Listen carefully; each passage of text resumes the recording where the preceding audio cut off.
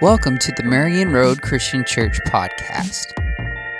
Marion Road exists to glorify God through worship, sharing the good news, making and developing disciples, and serving others. Reading from Old Testament, Isaiah chapter 40. Isaiah writes, Comfort, comfort my people, says your God. Speak tenderly to Jerusalem and proclaim to her that her hard service has been completed, that her sin has been paid for, and that she has received from the Lord's hands double for all her sins. A voice of one calling, in the desert prepare the way for the Lord.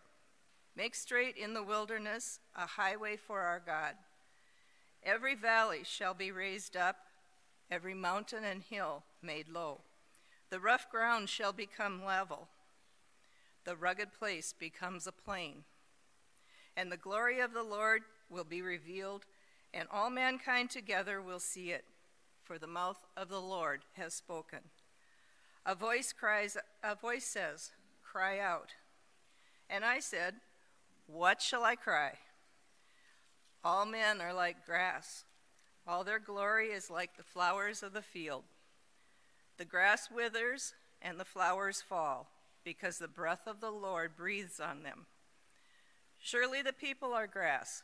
The grass withers and the flowers fall, but the word of our God stands forever. You who bring good tidings to Zion, go up on a high mountain. You who bring good tidings to Jerusalem, lift up your voice with a shout. Lift it up, do not be afraid. Say to the towns of Judah, here is your God. See, the sovereign Lord comes with power, and his arm rules for him. See, his reward is with him, and his recompense accompanies him. He tends his flock like a shepherd. He gathers the lambs in his arms and carries them close to his heart. He gently leads those with young.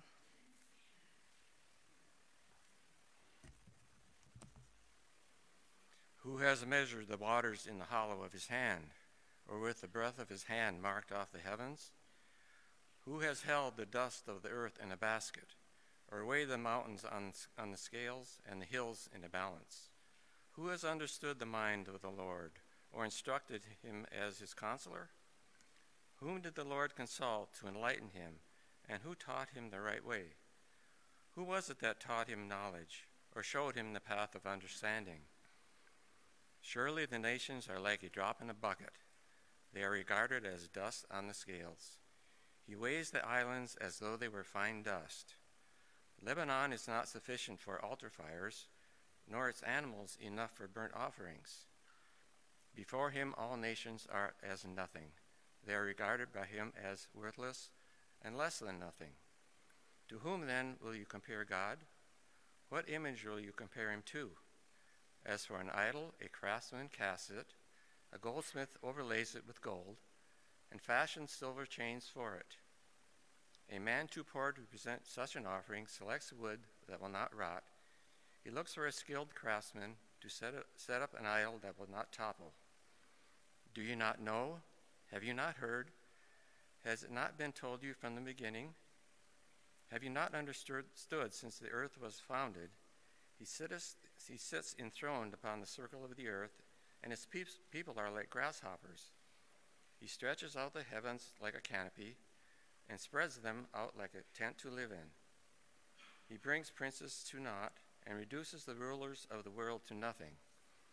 No sooner are they planted, no sooner are they sown, no sooner do they take root in the ground, than he blows on them and they wither, and a whirlwind sweeps them away like chaff. To whom will you compare me? Or who is my equal, says the Holy One? Lift up your eyes and look to the heavens. Who created all these? He who brings out the starry hosts one by one and calls them each by name. Because of his great power and mighty strength, not one of them is missing.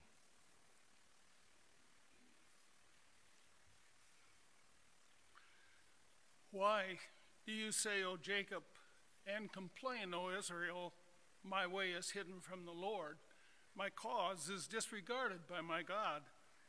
Do not know? Have you not heard? The Lord is the everlasting God, the creator of the ends of the earth. He will not grow tired or weary, and his understanding no one can fathom. He gives strength to the weary and increases the power of the weak. Even youths grow tired and weary, and young men stumble and fall. But those who hope in the Lord will renew their strength. They will soar on wings like eagles. They will run and not grow weary. They will walk and not be faint.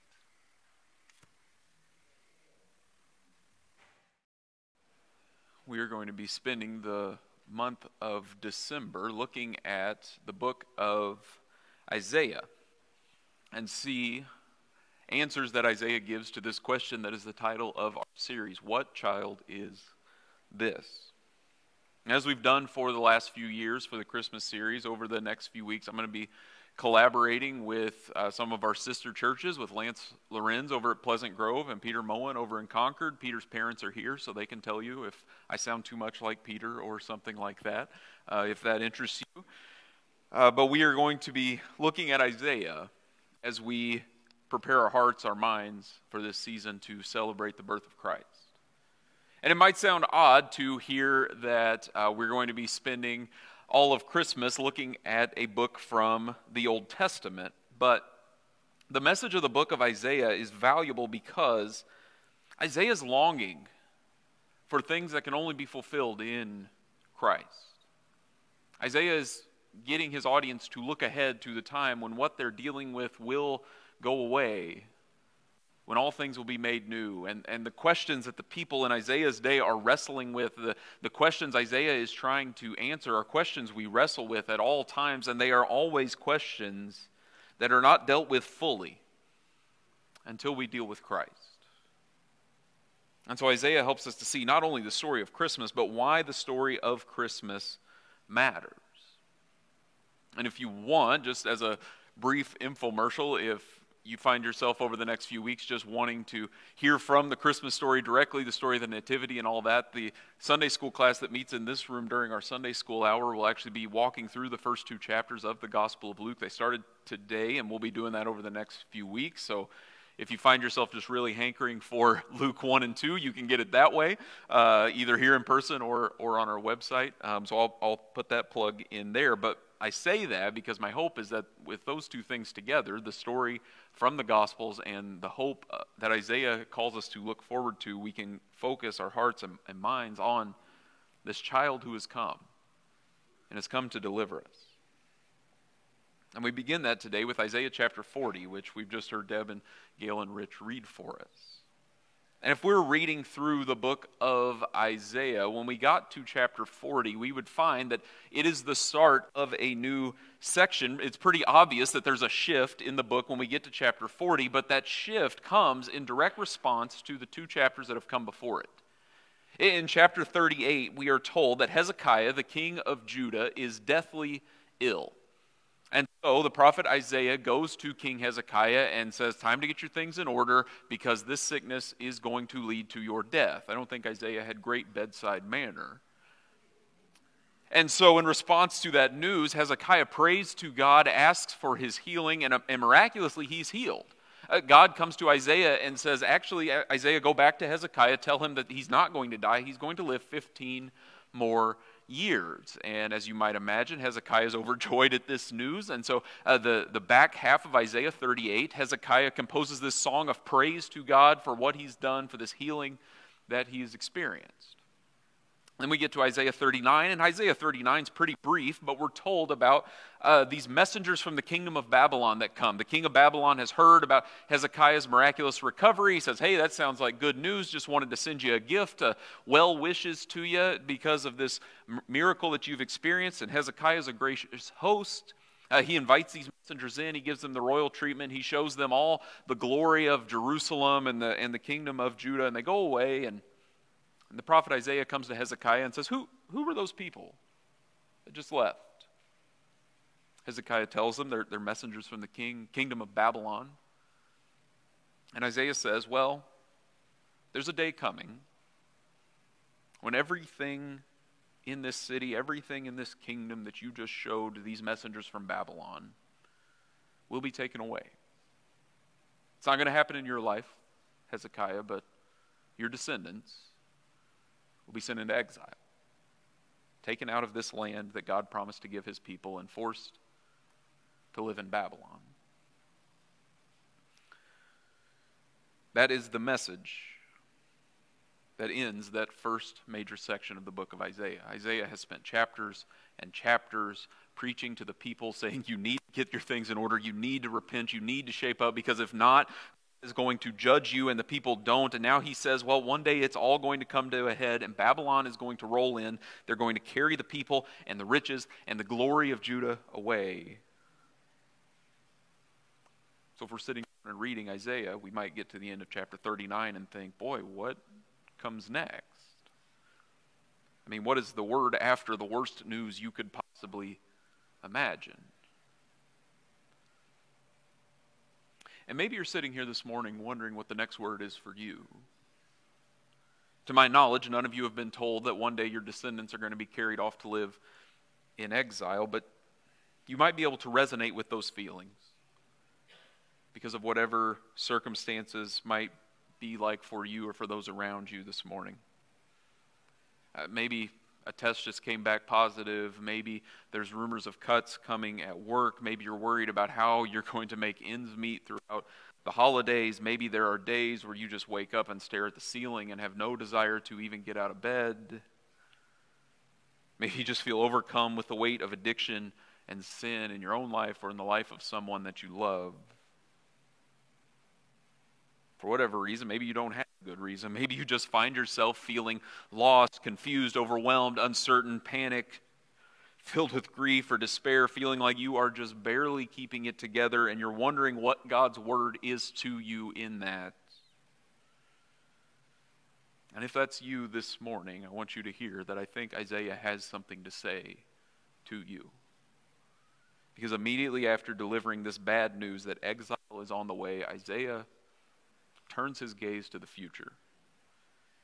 He looks ahead to those people who will go into exile, and as he sees their displacement, their suffering, their questions, he begins to speak to them. Because the message of God to his people does not end in judgment. It can't. It won't. Judgment is not the end of God's dealings with his people. And starting in Isaiah chapter 40 and extending through the rest of the book, Isaiah looks forward to what God is going to do on the other side of exile. God will not leave his people in Babylon. He will deliver them out of exile and will bring them into all that he has created them to be. And that message begins in Isaiah 40. One of my professors has said that it's helpful to picture this chapter that we've heard read for us this morning as if Isaiah is giving us one side of the conversation as he answers the questions that he imagines God's people sitting in exile might have. And that's why we broke our reading down into 3 sections this morning, because he answers 3 questions. Because these are people who are hurting and suffering and waiting for God to do something. And Isaiah has a word for them. And if you're hurting, suffering, asking questions this morning, Isaiah 40 has a message for you as well. And the first question that Isaiah answers in verses 1 to 11 is, does God want to deliver? If you can imagine sitting in exile, you might picture wondering if God wants anything to do with you anymore. I mean, maybe God has just given up. I mean, he spent centuries sending prophets to us, and the prophets reminded us time and time again that, hey, if you don't start keeping the law, if you don't start worshiping God and God alone, that one day an army is going to come in and take you into exile, and now that's happened. So what now? Has God just given up on us? Is the story over? Is that covenant he established with our ancestor Abraham null and void? Maybe he has just given up. Maybe he just doesn't want to deliver anymore. Once when I was in college, I had a friend that needed help moving a couch for someone in their church, and so he was going around rounding up people with nothing to do and to get them to come and help, and I had nothing to do, so I had gotten roped into the situation. And I remember he went into one room and asked someone, hey, this is what's going on. Can you come help us? And the person responded, well, I'm not sure. I don't think so. And the conversation went back and forth for a little while, and it became obvious the person had, nothing else going on. They weren't busy. They didn't have anything like that. And it went back and forth, and pretty soon they just owned up to it, and they said, I just don't want to. And as God's people are sitting in exile, they're wondering if maybe God has the same answer. I mean, maybe God's capable of helping, available to help, and there's just no desire. And I don't know what weight you might be carrying with you this morning. Maybe you're putting on a brave face right now, so no one knows what weight you are carrying. But underneath that smile, you are wondering, does God even care? Maybe I've done too much, gone too far. Maybe God is looking at me and saying, yeah, I could do something, I just don't want to. I mean, if he did want to help, surely he would have answered a prayer by now. He would have given some evidence that something was going to happen, but instead, there's been nothing, and here you are, feeling like you are in exile, wondering what, if anything, ever can or will be done to deliver you. And God's answer to that question, to the people of Israel and to us, it begins with comfort. To people that are hurting, to people wondering if God cares, his word is comfort, and that word is delivered because God has not given up on his people. If you notice in verse 1, it says, comfort my people, says your God. When you read through the Old Testament, God's relationship to his people is often summarized by God saying, you will be my people and I will be your God. There's that personal language. And now, as God's people are in exile, that has not changed. He is not a God who is just one option among many out there somewhere. He is not the God who is ruling impersonally from on high. He is your God. And he calls you my people. And for that reason, he comes to bring comfort.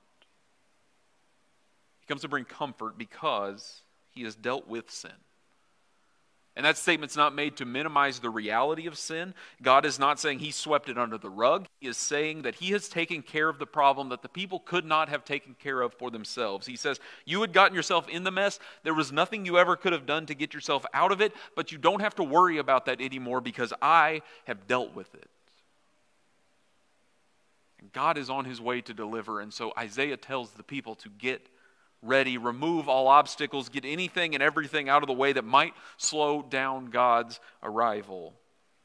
If I can paraphrase the language of verses 4 and 5, Isaiah says, build an interstate so that God can get here as quickly as possible. And that might not seem like as big of an ask in our day today. I mean, every time I make the drive from my house to the church here, I drive through valleys that have been raised up and mountains that have been made low, so to speak, because Highway 52 is a 4-lane highway.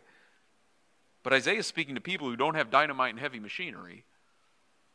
And so in the ancient world, when you heard the king was on the way, you do everything you could to make your roads as ready as possible. You smooth them out, and that is a massive undertaking. And Isaiah is saying God is on his way, and he's on his way like a conquering king coming to bring comfort to the city. So get ready.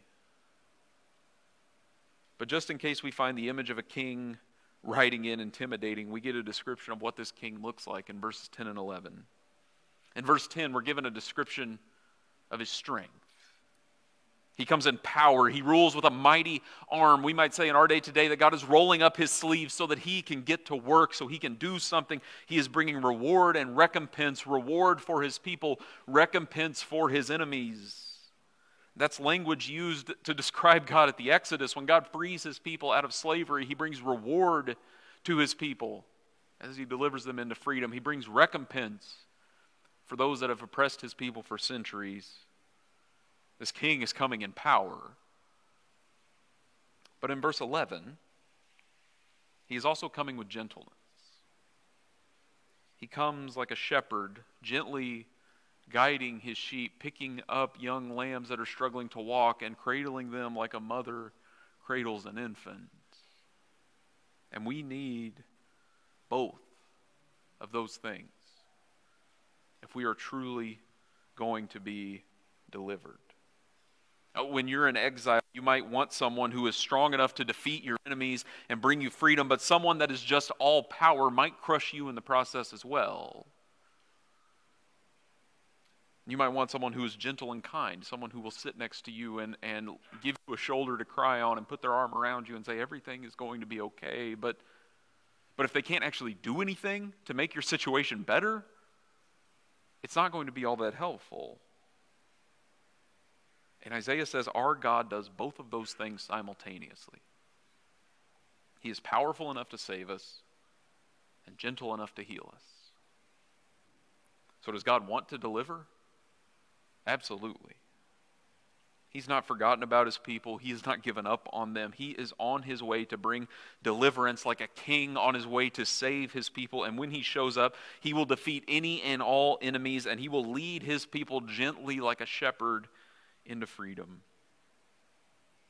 God wants to deliver. And God wants to deliver you. He's not forgotten about you, your family, your loved one. He wants to deliver.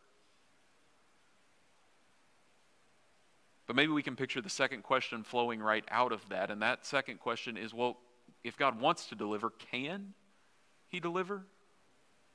I mean, sure, it's great that he wants to, but is he able to? Because there is a difference between wanting to do something and being able to do something. If I wanted to fly right now, it does not matter how badly I want to fly, because it's not going to change the fact that I can't. And maybe, as the Israelites sit in exile, they are wondering the same thing. I mean, that's great God hasn't forgotten about us. That's great that he would like to do something for us, but is he able to actually do anything for us? I mean, Babylon rolled into Jerusalem and they wiped the city off the map. They took everything. The temple is gone. What does that mean? I mean, in the thinking of the ancient world, that communicates pretty clearly that the gods of Babylon are more powerful than the God of Israel. And so if God is actually able to deliver us, you would think he would have done something. If he actually is powerful, he would have stopped us being sent into exile. And if he wasn't able to do anything then, why should we think he's able to do anything now? And maybe you're wondering the same thing. It's great we have these stories in the Bible of God doing great things. It's great that I hear stories of incredible things happening in the lives of other people. But when is it going to happen to me? If he wants to deliver, then where is it? If God loves me and wants good things for me and my family, why aren't we experiencing it? Is God not able to deliver me? If God wants to deliver me from sin, why do I keep getting pulled back into it? If God wants me to have joy, why do I keep getting sucked into the cloud of depression and anxiety? Is God able to do anything, or am I just left to figure it out on my own? And Isaiah answers that question by giving us these images that offer just a glimpse at the sheer immensity of God. Isaiah says God is so big, it is like he holds all the waters of the earth in the palm of his hand. Think about how much water you could fit in the palm of your hand right now, and that is what all the waters of the earth look like to God. Isaiah says God is so big, it's like he can measure the entire universe by taking the distance from his pinky to his thumb. If you can think about how far that is to you, and that is what the entire universe looks like to God. He says that God is so big, he can fit all the dust of the earth like in a picnic basket to carry with him. God is so big, he can take any mountain or hill on the face of the earth and put it on his bathroom scale to try to get a rough estimate of how big it is. God is bigger than we could ever imagine. And God is wiser than we could ever imagine. God never has to consult a second opinion. He never has to have someone else double check his work. He never has to go and pull a book off a shelf because he thought he remembered reading something one time, but he can't exactly remember what it said, so he needs to check again. That has never happened for our God. And this is the God who rules all things at all times perfectly in every way and needs no help for that task. And this is the God who has said he wants to deliver us, and for that reason we should come to him as he is. We should view things from his perspective. Because compared to him, every nation that has ever existed is like a drop in a bucket. If you can imagine, you probably haven't done it recently because it's cold, but if you were watering plants in your yard or something like that, and you were filling up a watering can, and as you're doing that, a drop or two splashed out onto the ground next to your watering can, my guess is if you notice it at all, you don't think of it as a big deal. And Isaiah says God looks at every nation that has ever existed like how you look at that drop out of a bucket. The Israelites might look at Babylon as this unstoppable war machine that has wiped out their people and their nation, and God looks at Babylon and says, yeah, it's like a drop that's splashed out of my watering can. Isaiah wants us to see who God is, and once we see who God is, we see that he is to be worshipped with everything we have because he deserves it all. Isaiah refers to the forests of Lebanon. In the world around the ancient Israelites, the forests of Lebanon were the most incredible, magnificent forests you could imagine. And Isaiah says if you went to Lebanon and you cut down every tree in that forest and you slaughtered every animal you could find and offered all of it as sacrifices to God, it would not be enough.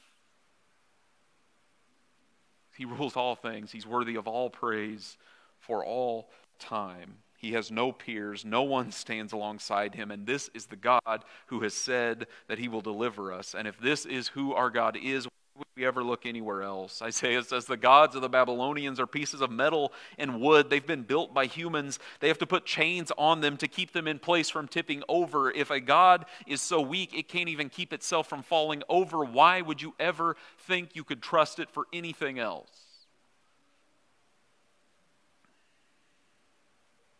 Why would we ever think anything else could help us?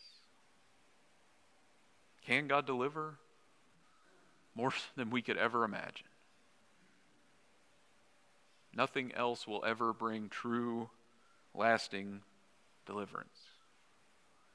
We might not be asking the question this morning of whether or not God is more powerful than the gods of Babylon, but we ask the questions of whether or not God is more powerful than our bank accounts, our political parties, our good behavior, our health, our accomplishments, whatever else it might be. We might look to them instead of God to deliver us and think maybe that will be better. Yet anything else we might ever look to for deliverance will ultimately fail. God can deliver, and only he is able to deliver fully. And we trust in him and him alone. We don't trust in him as long as things go as we think they should go. We trust in him because he is fully willing and fully able to bring deliverance. So Isaiah has shown us that God wants to deliver, that he can deliver. The last question is, will God deliver? How can I know that this sort of deliverance is going to come for me? If God is promising to do all these things, what is this deliverance supposed to actually look like? I mean, is it just talk, or is there something more to the story? Someone can make you as many promises as they want, but my guess is that sooner or later you're going to want some sort of evidence that they can deliver on those promises.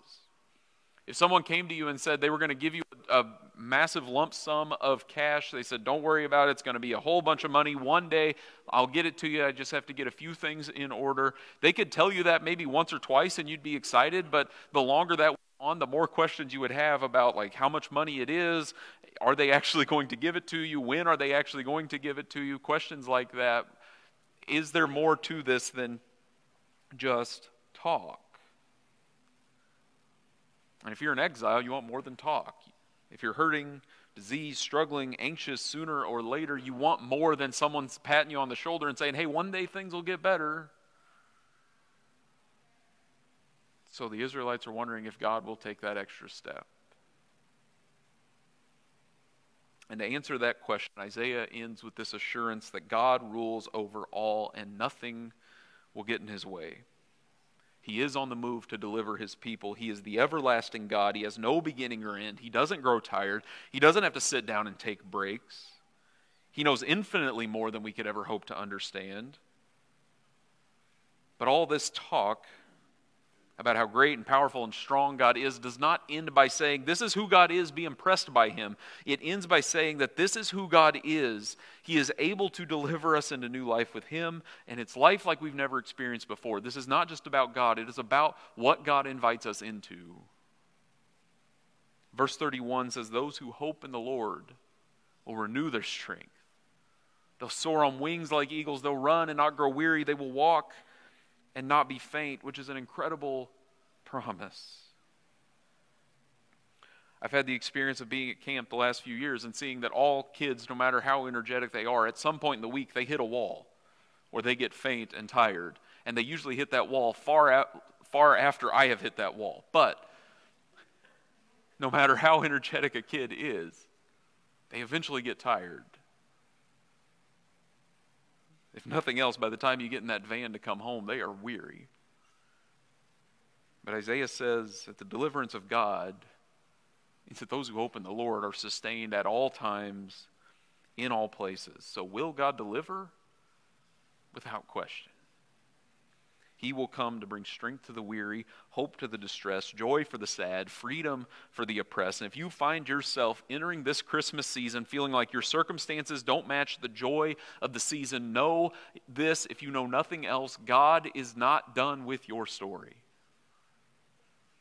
He cares for you.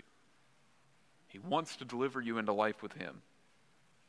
And that's the message of Isaiah 40.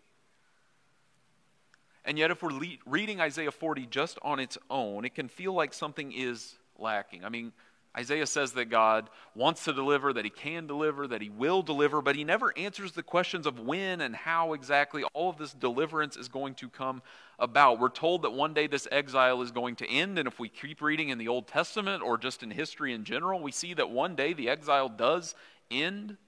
God's people come back into the land he had promised to give them, but it's not quite the same as it was before. And it's really not long that, sure, Babylon's out of the picture, but other foreign armies come in and rule over them. And so, sure, the exile's over, but it sure feels like the deliverance Isaiah was looking forward to has not yet fully come, or if it has, it sure isn't as great as Isaiah said it would be. And then we turn over to the story of Jesus. And as we start reading the Gospels, we are told that before the arrival of Jesus, there was John the Baptist who comes to call God's people to repent and to be baptized, to get ready because God is on his way to free his people. And as we read about John the Baptist, you can read about him in Matthew chapter 3, in Mark chapter 1, in Luke chapter 3, and in all three of those chapters, as we're reading, all three of those writers quote from Isaiah chapter 40, verses 3 to 5.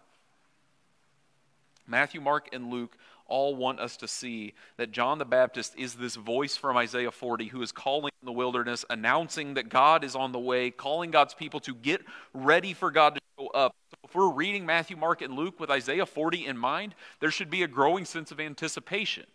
If we're reading it, we're thinking, okay, this is the messenger of Isaiah 40. Whoever comes after John must be God himself showing up to deliver his people fully and finally. And we look, and there's a carpenter from Nazareth who comes and is baptized by John. And that might not look exactly like what we were picturing when we thought about God being on the way to deliver his people. But it's there. It's there that God's work of delivering his people into life with him, God's work to restore all things, begins. And if the arrival of this deliverer does not look like what we were expecting, that probably means that the deliverance we're looking for might end up looking different as well. Because when you're in exile, when you're in pain and suffering, you want immediate physical deliverance. And that's understandable. I mean, if you're dealing with financial troubles, if that's the problem, the solution you want is more money in the bank account. At least I assume. If you're dealing with a disease, the problem you want fixed is for the disease to go away. And yet, that is not the deliverance we find Jesus bringing, at least not right away. I mean, We might want someone to come and slow down inflation. We might want someone to do something about the war in Ukraine. We might want broken relationships to be healed. We might want tension to ease, for joy to come back instead of sadness, hope instead of despair. Instead, we get news that a child has been born in Bethlehem. But this child is the child of deliverance. He has not come to bring short-term deliverance, but deliverance from the powers of sin and death that are behind all of the other problems we deal with, all the things we want delivered from each and every day. Before we need deliverance from anything else, we need deliverance from sin and death.